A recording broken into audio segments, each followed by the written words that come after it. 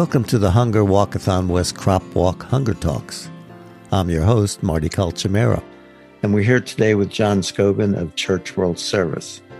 Thank you for joining us, John. Happy to be here. Thank you. So, John, perhaps you can give people an idea of your position at Church World Service. Sure. I'm the National Community Engagement Manager, and we have 3 teams of staff throughout the country who are liaisons to local walks. And so I also serve as the local liaison to Hunger Walkathon West. Great. Thank you. And so if you don't mind giving everyone an overview of Church World Service and how the Hunger Walk started. Yeah.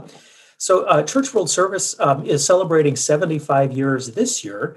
And it really started after World War II in Reconstruction in Eastern Europe. So the Crop Hunger Walks really came about as the funding arm for Church World Service. And so 51 years ago, the first Crop Hunger Walks happened in Bismarck, North Dakota, and York, Pennsylvania. And the Crop Walk in Bismarck started when a group of Luther League high school students had a convention, and they wanted to do something that would mean something. And they decided to host a walk. And the first walk was like 10 or 15 miles. And they raised a lot of money back then. And that was really the first hunger walk or walk of its kind in the country. And so now there are walks of all sorts, and most of those came from the Crop Hunger Walk model 51 years ago. How many walks are there now in the United States? Well, it varies year to year. And so this year was between 500 and 600. Because of the pandemic, it dropped a little bit, but we're hoping to be back up between 700 and 800 next year or the year after. Thank you. And from your experience with Hunger Walks, what are the challenges presented to them now during the pandemic environment we're all living in? Yeah, Crop Hunger Walks really are a community event, and it is coming together of people from many different organizations and churches to gather and raise money and then walk in solidarity. So the challenges were that we could not gather to plan the event, and we could not gather to walk in a large group. Part of, I think, the draw of a Crop Hunger Walk is its ecumenical nature. Many different denominations coming together and walking for a common cause. And we just were not able to do that this last year. And so because of that, there were a lot of Zoom meetings, a lot of virtual plannings, and then groups just were encouraged to walk on their own and raise money on their own. And so individual walks had to really find ways to build that same community on their own. One of the things that amazed me being part of the Hunger Walkathon West Crop Walk team is that last year we raised $100,000. The largest amount we've ever raised, and it's just stunning that people came together to help in this, as I described in the last podcast, the tsunami of need for food in the United States. Oh, absolutely. For Hunger Walkathon West to have about a 30% increase from year to year it is unreal and just outstanding. I think also it really shows the generosity of people who saw a need and really felt like they needed to do something. And so because Hunger Walkathon West raised $100,000, they were actually the number 5 walk in the country out of between 500 and 600 Crop Hunger Walks. And that really is something to be proud of, both for the walk planning committee, but also as those communities that come together each year to do this.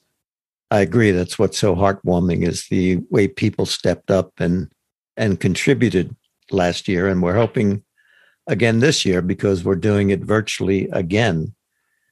So the other question I had for you, John, is Church World Service does a lot of work internationally as well. And how has the pandemic affected that the work that you do overseas? Yeah. Well, we have international staff, and so the pandemic has certainly affected the way that we all do our work.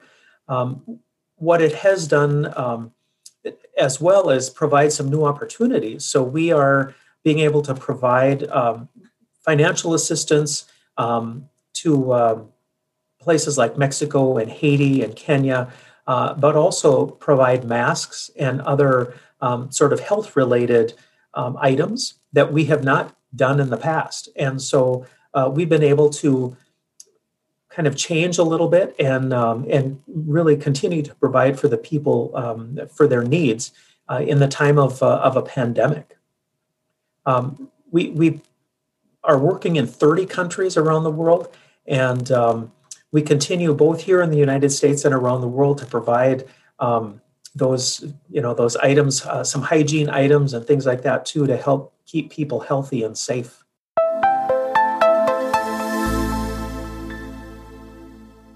And in the past, many of the local walks actually assembled hygiene kits and in order to be able to help Church World Service in using these items as became necessary. And I know recently in Texas, where they had the big outages, were you able to send assistance to the people of Texas? We did, yes. We have both cleanup buckets and hygiene kits that were sent to Texas by the thousands. Our cleanup buckets are just really basic items to help people kind of in the midst of a disaster, some bleach and rags and face masks, some rubber gloves, things like that to really help people begin the process of cleanup. And then the hygiene kits have soap and washcloth and toothbrush, toothpaste, things like that. And so again, just really basic items that people need immediately when a disaster hits. So recently, with the weather that Texas had, and then also hurricanes during hurricane season, we've provided both of those buckets and kits to Texas and other Gulf states.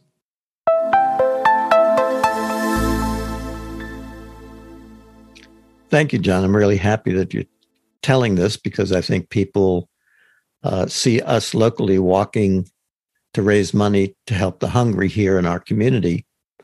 And I just wanted to thank you for sharing what Church World Service does in a global sense. And the fact that we're raising money and helping around the world, I think, is very rewarding as well. Absolutely. So do you have any outlooks for when the pandemic is over? I think probably the biggest thing that people are looking forward to is just gathering together again. And whether that's just a planning team to plan the walk or to actually walk, I think just people want to be in the presence of other people. And that's always been really a strength of the Crop Hunger Walk is bringing people together for a common good. And so that's really what I think a lot of people are looking towards. This spring, our walks will, I think, almost all be virtual again until we get, word from the CDC and local and state officials. But many walks for the fall are hoping to walk as a group or at least a hybrid model where they might be together, but just not in a very large group on a walk day.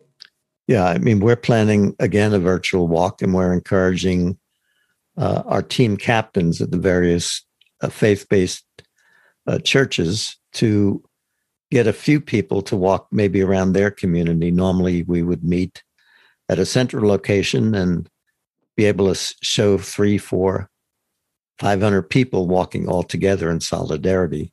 This year, we're asking them to, walk locally in their community 6 feet apart, but still show their commitment to ending hunger one step at a time, which is our mantra. So, yep.